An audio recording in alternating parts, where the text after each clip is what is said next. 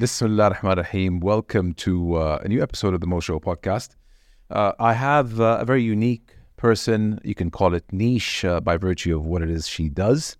She is one of Saudi's first, if not first. Can we claim that Saudi's first female archaeologist? I have no idea, so I'm not going to take full credit for it. So let's say one of the few. So one of the few comes out. Smart, yeah, because I get asked that a lot. Are you Saudi Arabia's first English podcast? I'm like, no one has challenged me, but in case someone was there before me, I don't want to claim it. I don't care if I'm the first. I don't think you care if you're the first. But not at all, honestly. As long as I get, the most important thing is I get the message through. Regardless. So if there's someone before me, or inshallah, I hope after me, there's hundreds of future female archaeologists in Saudi Arabia, and nothing makes me more happy than to see them. Yeah. Wow, me and you have a lot to talk about because I couldn't have said it better myself. It's not about being first, second, or last. It's about spreading the message. Spreading the word, and my God, is there a lot of content for me to spread about Saudi, and in your field to spread about archaeology. Archaeology is a rich subject in Saudi that is probably unbeknownst to many people, right? Exactly. I always say, as they say, and I say it as well, is, you always try to be who you needed when you were younger, even if you're young at your career or regardless at an age. So for me, when I started studying archaeology, I had no one to go to ask who had similar experiences in Saudi, because when someone is in your country, you can go for tips and advices, and I did not have that. So for me to be able to be that person for the younger generation or the new aspiring archaeologist, nothing makes me more happy than to provide tips and tricks. That's pretty cool. That really is cool. A nice open-ended question to kick off here, Hassa. Why is it that you do what you do? Ever since I can remember, everything, since my childhood, I was always outdoors, and I always had a stick, and I know whenever we'd go in winter to the desert, I would try to find something.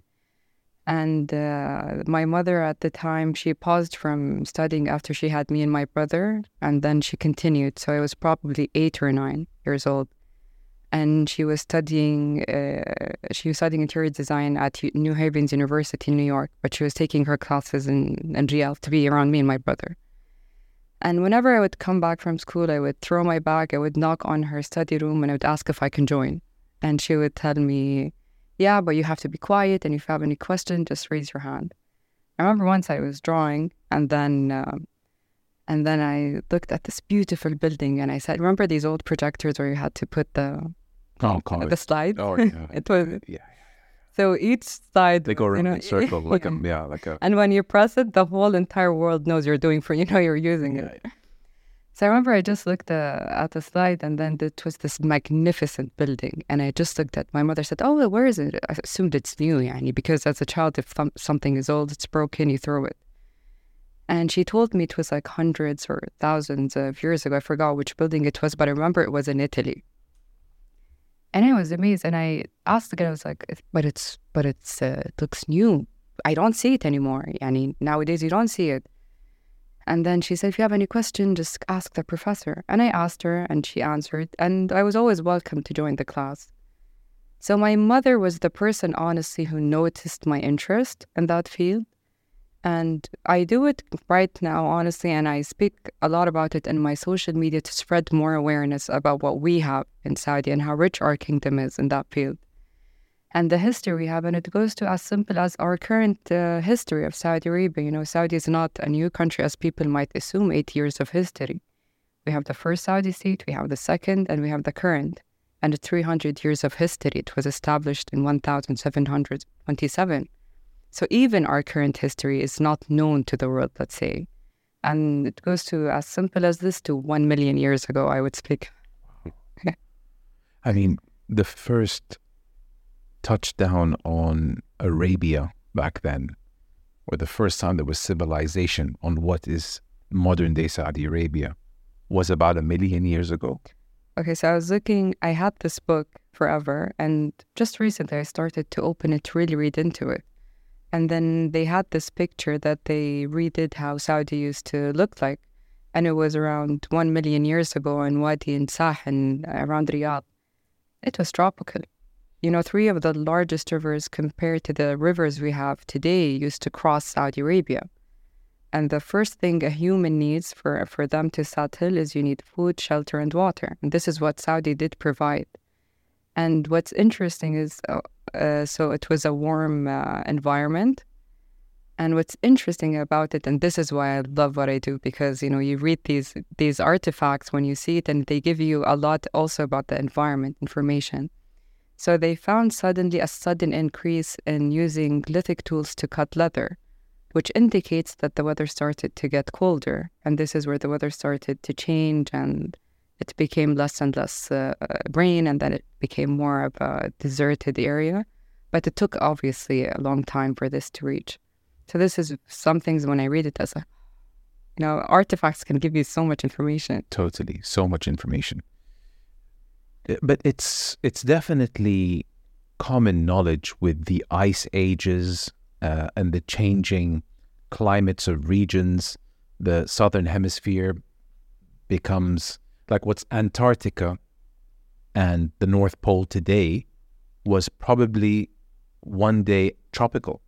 Everything depends, and it starts from millions and hundreds of millions of years ago.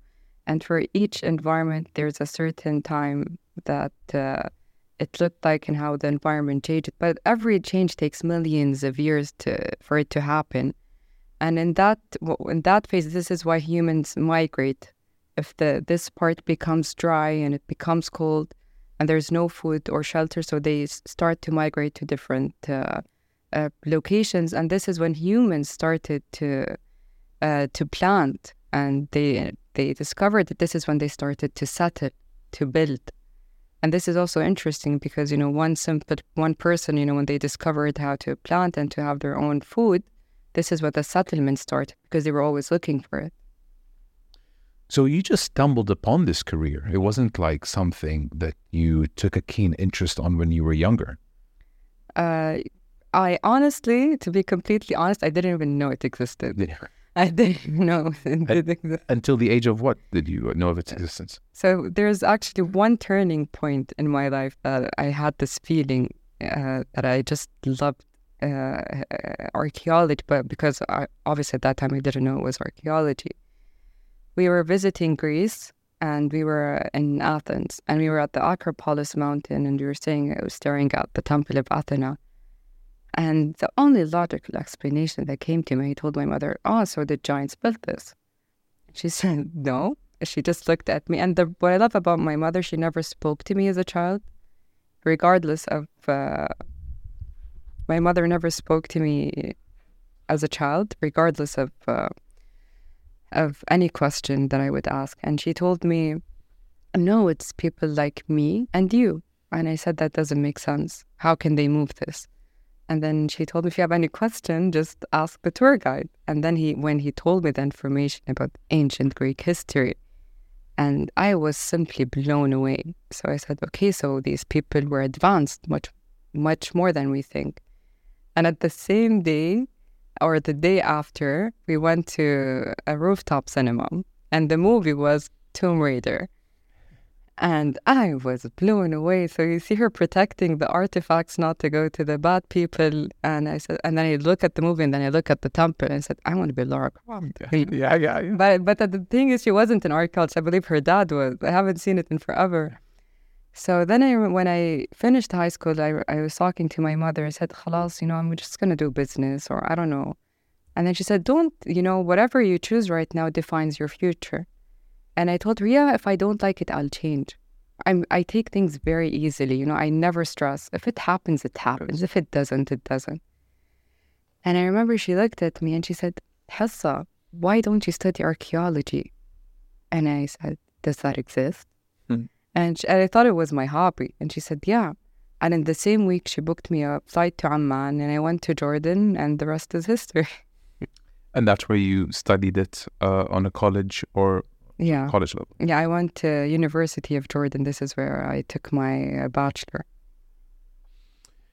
Wow, interesting. Well, I guess, for people who aren't aware of what archaeology is, they're probably getting the gist of it now with what you're talking about. In a few sentences, How do you describe the field? So basically, with archaeology, what we do is we study humans based on the artifacts they leave behind.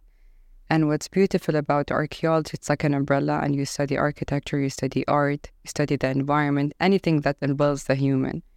And you don't study one famous leader or a king, you study the entire society. And this is what's beautiful about it.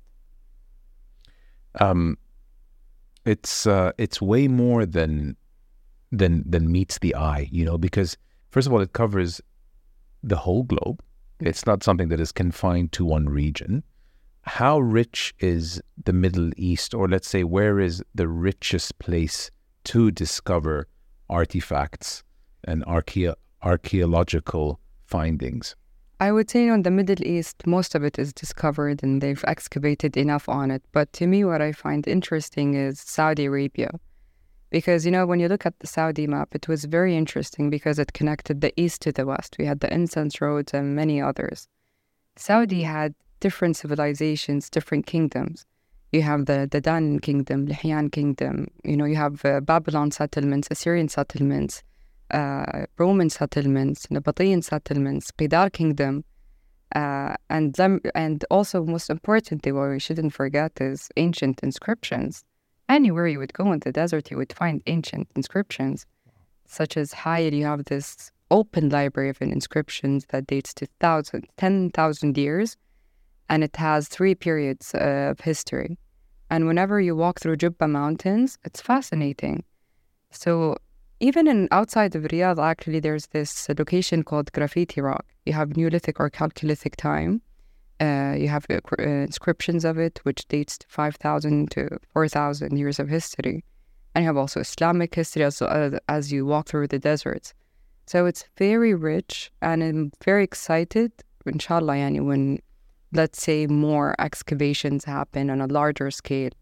I do believe Saudi would discover new civilizations, and we would unlock, hopefully, and this is something that I'm very interested in is human migration from Africa to Arabia in Saudi. So this is something I think for sure we will find some new evidence. How much of Saudi would you say is unexcavated? 80%, if not more. Because we also need to we have the empty quarter, for example. 5,000 years ago, 7,000 years ago, it wasn't a desert. There was a lake, and there was civilizations that lived there. And also, again, all of the deserted areas do not look like what we know of today. As well as, for example, you have in Tema, you have in Al-Ula, you have in Riyadh, you have in Asir, and Hayil, every part in Saudi Arabia, you have in Al-Jawf. The amount of history we have is unbelievable. And the thing is, any excavation they do find something. Any excavation they do uncover secrets and history and things that would unlock. And it's like a puzzle. Just between Khaybar and Al-Ula, they've done this aerial survey and ground survey, and they've found 130,000 archaeological sites in that area. It's an area known for battles as well. Yeah, even in the Islamic period, very famous battles happened here, and when it happened here, and when you would ask people in certain areas about it, they would tell you it happened in this location, it happened in this location, and also in each area, the people who live there, mashallah, they're full of knowledge, the history of the region. 80%, you say. Talk to me about Al-Jawf, because I feel that Al-Jawf's identity, or a big part of its identity, is what it is you study. Is it one of the richer areas in our country? I believe every part is very rich, because I cannot say, because again, a lot of locations have not been excavated yet. But what I would say about Al-Jawf is that is very interesting is Qidar Kingdom. Not enough studies or excavations have been done there. And to me personally, Qidar Kingdom had Arab queens, such as Queen Shamsi, Queen Zabiba. And what's interesting about it is around 853 BC, when they lost the Battle of Qarqar with King Shalmaneser III and the Assyrian king. When he documented his victory, he said, that he defeated King Jandibu of Arabia.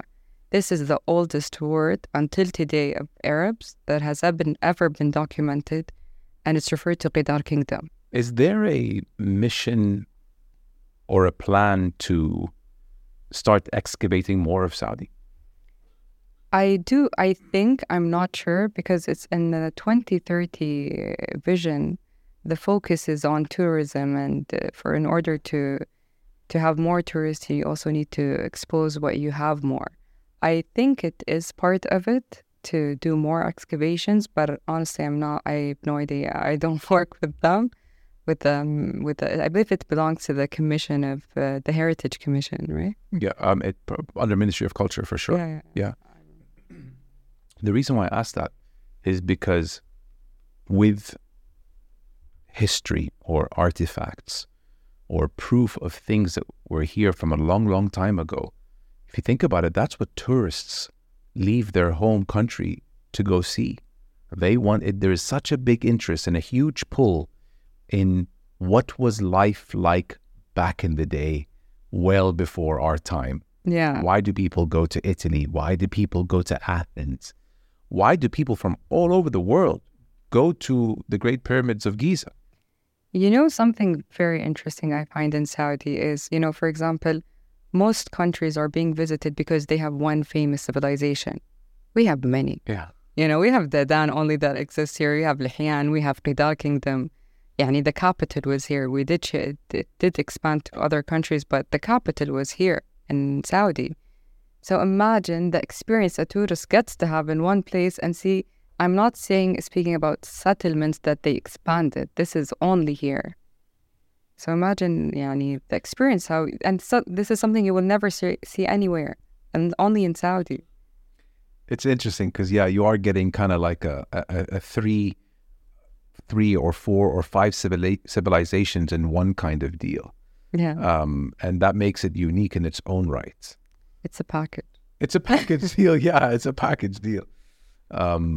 Wow, that really, no, I mean, there's, again, I just can't help but think how rich the archaeological world is over here, and we barely scratch the surface. Yeah. And imagine, even just a few days ago, what's interesting now in archaeology, there's this thing called space archaeology, where they get to see and try to discover more locations and deserted locations through satellite images, which is, I believe, Laura Croft would do something like this, Tomb Raider. Yeah. So they found here in Oxford University where the military camp for the Romans were. So they believe this. Until now, it's not been excavated, but they believe this is when the Romans took over the Nabatean kingdoms in 107 AD, and this is something recently. This year they've discovered it. So imagine the rest of the deserts. The thing is, if something in archaeology, if something is recent, sometimes you do have obvious things that would tell you, such as collapsed buildings, or sometimes you would see it on the surface. But what's hard is mostly prehistoric ages that go to the Stone Age. And interesting thing that I was reading, and I was really blown away. There's one of the oldest churches in the world is in Jebel. It's around the 4th century. Still there today? Yes.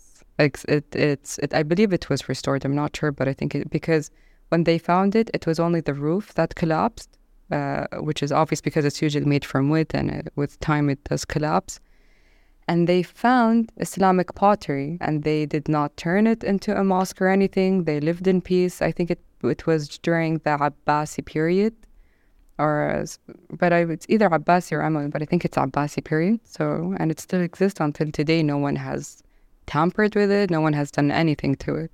Are proof of all of what you just said available for people to see today? I honestly don't know, because my grandmother is from that area and my cousins. And there's a lot of beautiful mythological stories in that area. Even there's the rock, that it's cut in the middle. It has a story, but I forgot it. It went viral on Instagram recently. Really? Yeah. It has a gap in between. Yeah, it's almost done by laser. And yeah, I was just in the comment section of that, and everyone was like, there is no way on earth that just has happened by chance over time. It really looks like some alien ship, shot it with a laser that just gave a perfect symmetrical slice through a huge 50-meter or 50-foot rock. It's insane. That's something I'm definitely going to put up right now on the episode. You can see the... Yeah, but I believe it's cut for natural reasons. It's not like... Tell me how that... I was reading actually about it recently. I believe there was a Saudi geologist who posts about these kind of things in Saudi, the natural wonders of Saudi. And he was speaking about this, that it was natural. I don't honestly have much information, but I do remember my great uncle was speaking to us. He was telling us a story about it that involved, I believe, the moon and the sun, but it was a mythological story. But in general, Al-Ula is very famous, and and I hope one day, inshallah, I get to share it with the world, and I'll do something, inshallah, with it. But it's it's filled with history, whether it's with the heritage side of it or the ancient side of it. And at some point, there's a woman that used to tell me that she lived in the tombs. Come on. I swear to God. My grandmother saw her. I think it was through my grandmother's generation, and she had her sheep with her. She just lived in there, rent-free? Yeah. I mean, who wouldn't, What a story. So it's called the Nasla rock. It's made up of 2 sandstones supported by a naturally formed pedestal with a perfect slice down the middle, or slit down the middle. With the exact cause of the split has yet to be determined. Wind blown in sand and periodic rain could have created the unusual shape. It really is. It's unbelievable. I mean, it's crazy. You look at that. We'll put it up on the screen again now if we haven't already. It looks like an artistic masterpiece. Exactly. I mean, nothing should be cut like that. It just doesn't make sense. I think it was laser from an alien ship. But I'll tell you, because if you look at the edges, it looks to me, I can honestly, I would believe it's natural, because you would see it around the world. I mean, I don't have much knowledge about geology and how rocks are formated. Okay, but you've seen enough rocks to give your opinion on it. I do believe it's natural, Now, forget about the edges. The middle. The middle is almost like it's sanded down to perfection. I still believe, but if someone would voluntarily go excavate there to tell us, the truth, if they find any artifacts, we might, and see the debate if it was humans or natural. But so far, they say it's natural. This is part of the area that is now obviously preserved. Because you can see the bottom. If it was not natural by humans, they would have started, they would have done something for the bottom, so they would move it, or you would have seen signs. Because when humans they would tie themselves, so you would see some holes around like it would be around the left and the right until the top. Also in Petra, for example, if you would in Al-Ula, if you would see on the tombs on the right side, you would see holes, and this is where when they used to build it, they would tie themselves, because they started from top to bottom, and until today you would see it where they used to tie themselves. It's like when they clean the windows. Yeah. It's almost like you're abseiling down. Yeah. That's crazy that they knew of such a solution to do their work via abseiling down. Like, it's pretty crazy that back in those times they had the level of intellect to say that this is the way to do it. But keep in mind, Al-Ula is around, it ended around 106, the Nabatean Empire. It didn't last. It lasted for a couple of years. But what's mind-blowing, I find, is in Al-Jawf, the camel carving, if you've ever heard about it. No, tell me. It was recently discovered a few years ago, and what they found what's important about it is that it's the largest actual size carving of a camel known until today in the world, and it's the oldest. What's amazing about it is it's carved on a mountain, and it's from I believe the Neolithic period, it's dated around 5,700 to 5,400 BC. And what that gives us an idea of that there were people, and that,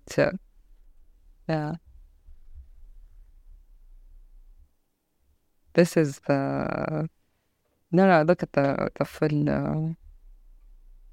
Yeah, I saw it actually in the, let me just do this. Yes, this one here. This one. Yeah. actually get a better picture of it. Clearly, the camel on the rock, and that's definitely man-made. Yeah, and because what's interesting is they found the tools they used to carve it. Oh no way! Yeah, they found it on the site, and this is the oldest actual size carving in the world, dated to that period. They never knew humans could build something as magnificent as this. We can only imagine when they first finished it how it looked like.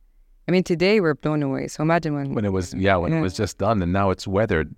God knows how many thousands and thousands of years later. It's it's a marvel. It's incredible. Is it protected by UNESCO at this point? It's recently discovered, and I mean, the Ministry of Culture are doing amazing work, to be fair, and it's because of them, that this has been recently published, and and the whole world, was writing about it, because no one expected humans 5,000, years ago, 5,700 years ago, could build something such as this. And it was with, the tools that they found were simple, which makes it more interesting. And this gives you... What did they use? I believe it was some of them bone. There were bones, and I believe something with think lithic, but I'm not 100% sure. But I do remember bones, because that's interesting. So how many thousands of years ago did they predict that the camel carving was done? 5,700 to 5,400 BC. And when the pyramids, apparently according to National Geographic, when they were built? This is older than the pyramids, yeah. And Stonehenge. And Stonehenge. The pyramids 4,500 years ago. This was 1,000 years before this. This is the oldest in the world. Got me. Well, I'm just going to start Googling as you talk. I mean... It's an actual size animal. So, when I saw where the government was heading, and I remember I came up with this concept, I was just, reading about, I was interested at that time, and I was reading about, I believe it was in Asir region, about Al-Qatt al-Asiri. And then I saw how the story of it by itself is very beautiful. And it's usually when someone gets married, and all the women gather to decorate her place, so they start to help her in painting in the house. So it was a woman kind of art. And then I said, what if we do an exhibition around the world? You don't have to wait for people to come to you, because we were recently open, and you want to make the name of Saudi familiar. And one of the main factors why people travel is word of mouth. You've never I believe, I mean, that this applies on me, but usually you go to places when someone has been. And this is because you trust their opinion, it's a personal experience. And if you get that name trending, and then if you do an interactive experience where people get to experience your culture, just to give them a sense of comfort that everything's fine, and this is when I did my master's in international tourism, event management, and hospitality. And I say it again. International tourism.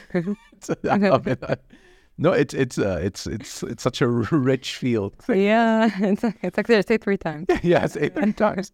So basically, what I did my thesis on, it's how to promote touristic destination through local heritage, also for a person to have an interactive experience. Because if you just go and you listen, 5 minutes you're going to get bored. But if you get to interact and you get to be a part of it and get to learn without actually knowing that you're learning, this is where you will actually, when you give a person an experience, they will never forget that. And this is what I try to do. And, and when you see it here, you can also apply that on archaeological sites that we have, and especially that we have open air museums. Saudi is very rich in open air museums. And when you get to have an interactive experience at an open air museum, this is also a different kind of experience. And in Saudi, I got to have a lot of experiences, whether it was in a when you get to be a part of the culture, or you want to go travel back in time, and you want to, visit ancient inscriptions, to have a trip around the desert. Also, Saudi provides that. If you want to go to actual locations and see buildings, we also do provide that. So Saudi is a very interesting place to be. Even to me today, I still get fascinated. It's diverse. And very diverse. I've also went last year 2 years ago to Khrez Desert, and what's interesting about it was called the Shark Teeth Trail. And millions of years ago, probably more than 20 million years ago, it used to be an ocean. So you find on the surface all of these shark teeth fossils. And this is why it's called Shark Teeth Trail. And we found it on the surface, and it was one of the best experiences I've ever had. That's really, really cool. I need pictures of all of this. For sure. Promoting Saudi 101. Yeah. Have you checked out Ben Ali? It was amazing. I went yesterday to visit it. I went yesterday with my friend. First time? Yes, first time. It's incredible. I really loved the part of the Islamic part when they had them. And I loved how they did the drawings of Al-Kaaba, and to give you more of a visual understanding. That was my favorite part. And the wooden column. Yeah, but wait, just the line of, or the penciling, or the circumference. No, circumference is circular. The line that illustrates how wide the Kaaba was and its growth over time. It was amazing. I didn't know that. I thought the Kaaba was one size. Me too. I didn't know that. So that was very, very eye-opening and informative. Even when I saw the column, the wooden one, I was telling my friend, I said, I think, is this for the Kaaba?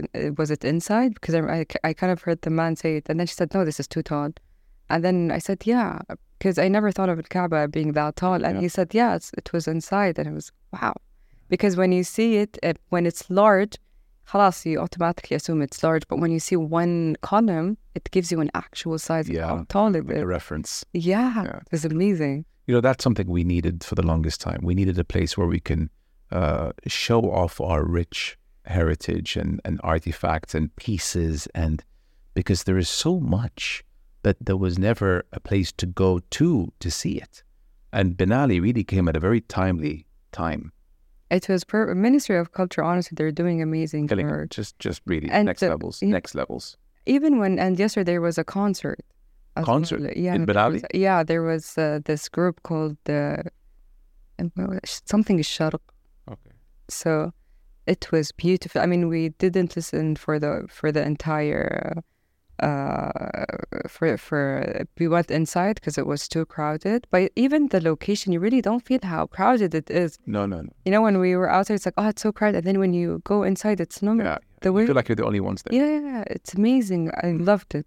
I absolutely loved it. Really is such a good job. I think it closes this week. I think it's the last week. Alhamdulillah.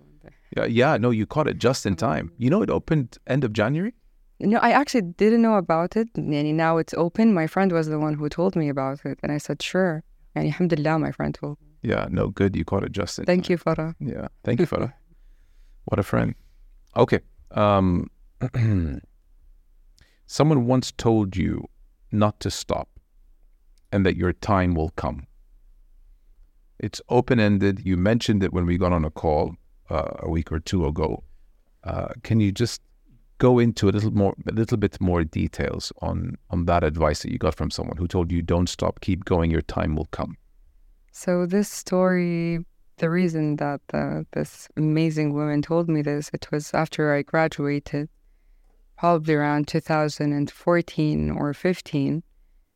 So, you know, when you finish, you feel like, you know, everything you can do when you have this adrenaline after, you know, you finish your university. And I came for a meeting. It was a work meeting. And, you know, they were asking me about my work and what I do and what kind of experience I have in the archaeological field. And I did. And I remember when I finished and they were at that time it was separated, men and women. So a woman had to come with me. So she was sitting in the corner. And after we finished, I remember, you know, they said, I don't know, you know, you're a woman and, you know, you were going to excavate in the desert and I don't know, you know, and they made it feel so difficult. And I said, but it's fine, it's my work. And they said, yeah, you know, why don't you work in the museum? And I said, thank you, but it's not my field of expertise. You know, I would intern at a museum, I don't mind it.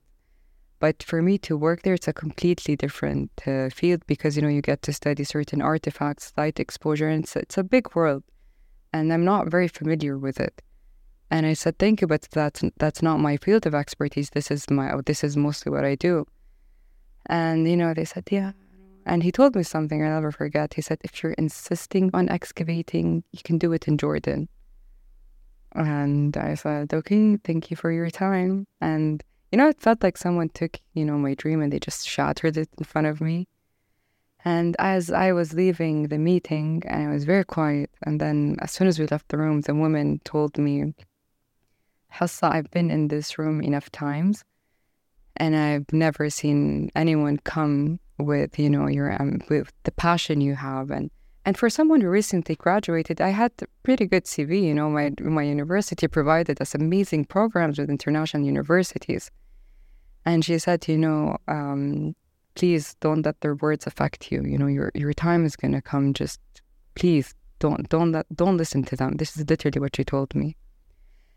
And after I left, I just my mother called me, and then I feel like if you hear your mom is calm, the world is good. And after I told her, he said, "So what?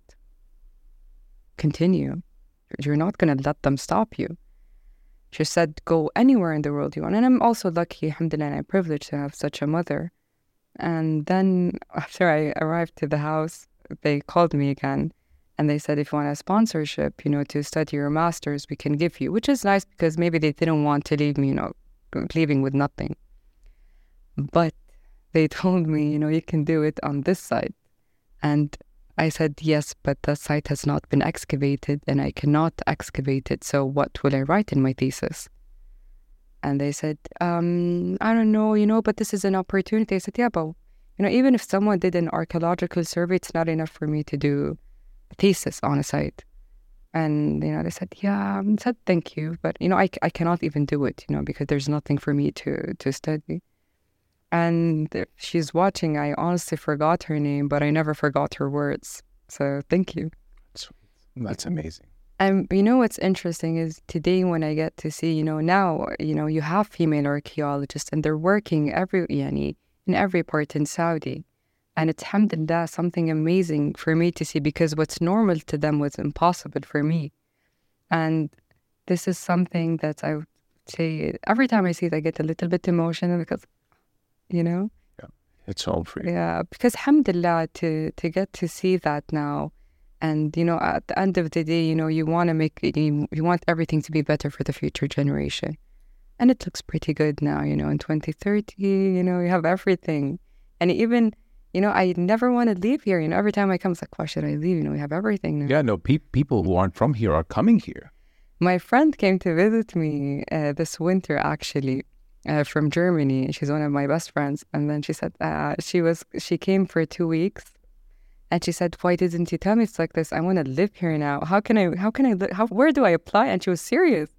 And until today, she really wanted, and she told me, khalas, every winter I'm going to be here. And she loved it because, she said it's honestly the people are amazing. And alhamdulillah. That's what it's all about. When someone goes on a trip to a country you've never been to, they typically first reflect on the food and then probably the people come in at number 2.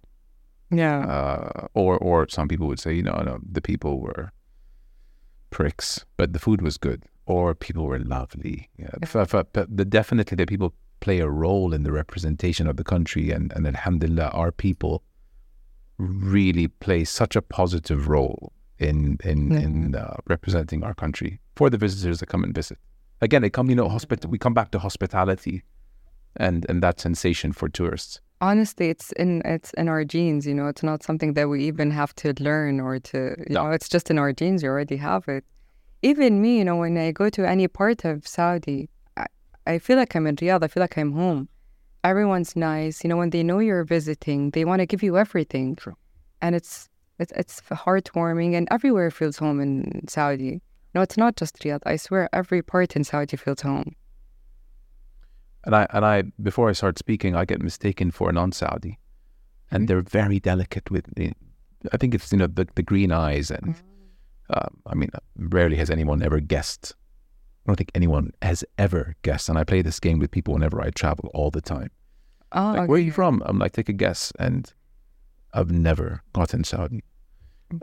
So I feel it like from afar. And that's interesting. Obviously, if I'm not wearing a tob, then there's no way they would. Yeah.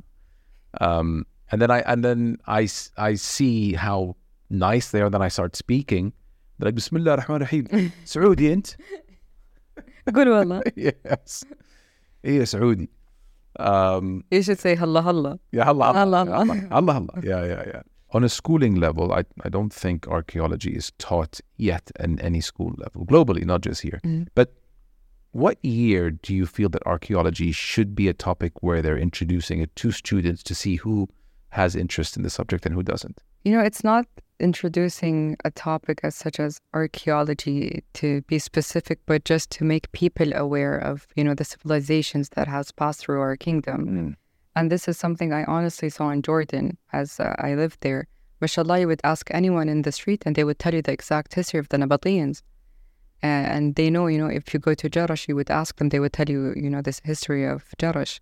And I do believe, you know, in Saudi, we should have, you know, more information about civilizations that passed through our nation. And mashallah, again, we're very rich in history and we have a lot. Even the things that are uncovered today, you know, interestingly, because, you know, I remember one of my cousins said, why don't you excavate now? I said, after what I know now, I can never excavate until I speak enough about what we have. Because, you know, I don't want to excavate and uncover while we still have a lot of covered history that's not being spoken about. And to just speak about what we have uncovered and what we have, and to share it, to let Saudis know about Saudi and the international world to know about Saudi. Mashallah, we're very rich. And I do believe we have a lot we can teach and can make it fun, you know, not so boring with numbers. And I try as much as I can to simplify the language for archaeology, not make it too boring with, you know, scientific terms. What is, would you say, like one of your best failures in life, something that has taught you the most?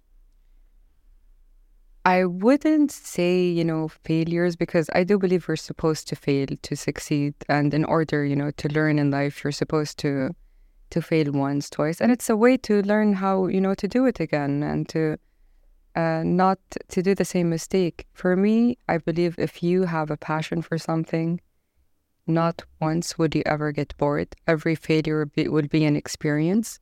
You will get to learn. And life is a journey and you're supposed to fail. And the thing is, we only see a person when they're successful, but we don't see the blood, sweat, and tears. We don't see their failures. You know, I failed several times, and I've got my fair amount of rejections, you know. Some people will try to belittle you. Some people see that you're young. How can you be, you know, you cannot have the knowledge that I have, even though if they're superior and they have the upper hand. You know, as you move in life, you will stumble upon this kind of people, but it's fine. At the end of the day, it's a person's opinion does not define you. Just, you know, believe in yourself. And I do believe you create your own opportunity. So, you know, you have to fail. Does it feel like work or does it feel like play? Since the second I started pursuing archaeology, I never felt like I was studying. It felt like I was reading my favorite book. Work never felt like work. It was just, again, I was reading my favorite book, practicing my hobby. Really, never. That's when you know that you're doing what you want to do. I would say it's where I find my inner child. Yeah, you know, little Hassa appears here. And the thing is, my mother tell me when you know we're in an archaeological site, and now it's the other way around. Now I'm the one giving her the information, and she just says, you know, whenever I see you in that space, I see the younger version of you. Oh. I see it in your eyes, you know, you still have the passion, according to my mother. I love it. That's when you really know that you're doing what you're supposed to do, when you're enjoying it, when you look like a child when you're doing it. Yeah. I love it. I can never see myself anywhere but archaeology, honestly. It's beautiful. If you can go back and relive a moment from anything you've been through in life, what moment would that be?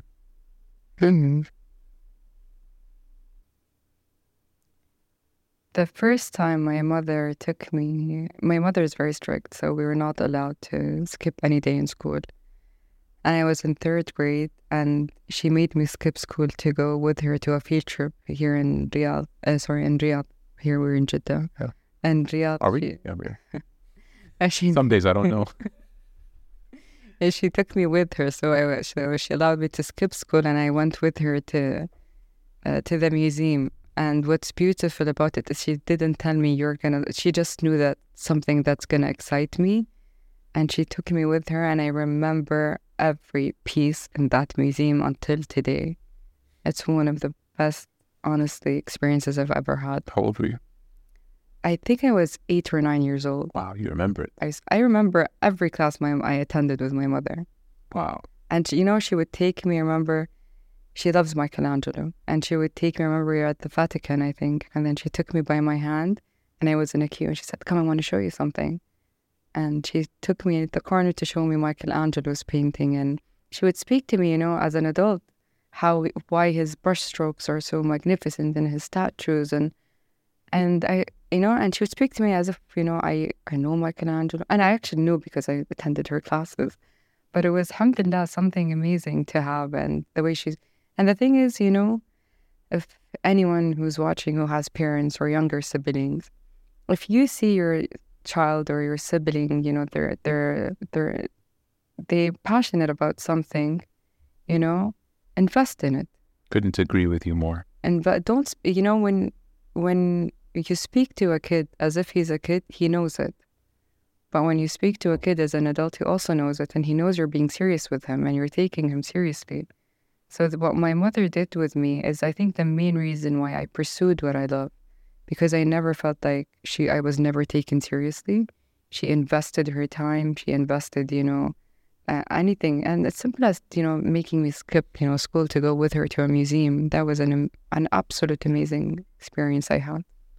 Can I just take that point a step further, where you said that if you see your child interested in something, I would say that if you're a parent, it's your duty to go above and beyond finding out what it is your child's interested in. Not if you happen to find out what your child's interested in. No. Exactly. You need to know, push yourself, inquire, really have if you don't, put it this way, if you don't know what your child is interested in or what his areas of interests are, you're not close enough to your kid.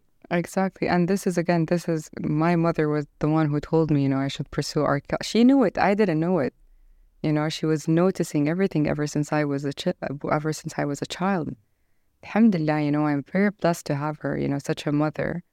And, she always noticed, I was 8 or 9 and she noticed it. So alhamdulillah. Yeah. Well, all credit to her. Definitely. I swear she has the kindest heart on this planet. She's amazing. A lot of people that come on the show, the majority, whenever they talk about their mom, anyone who's ever brought up their mom on this show, like their eyes just go watery and they, refer to them in such a good way. Really, moms in our region, they go above and beyond. Yeah, and I spoke about it actually in the last episode, and I said that they don't make them like that anymore. The moms of our generation, yeah, they were special. They were like a special breed. Yeah, I agree with you, and alhamdulillah, I swear, to me personally, my mother's who I aspire to be like. She's my role model. And her advice is on small things. She's a person, I've never seen her scream, not a day in my life. I swear to God, I've never seen her mad. She's always calm. And, her thing is what she says, can I change it? If I'm mad, it's like, Mama, we have to do something. She says, is there something in my hands? Can I change it? I say no. Then she says, accept it and move on. Khalas. And it's that simple, yani. Alhamdulillah, I get to learn from her every day. She's my biggest fan. And I'm forever blessed to have her, and she's my source of motivation, honestly. If I was to ask you, what's your medicine in life? What would you say? My medicine in life? My mother.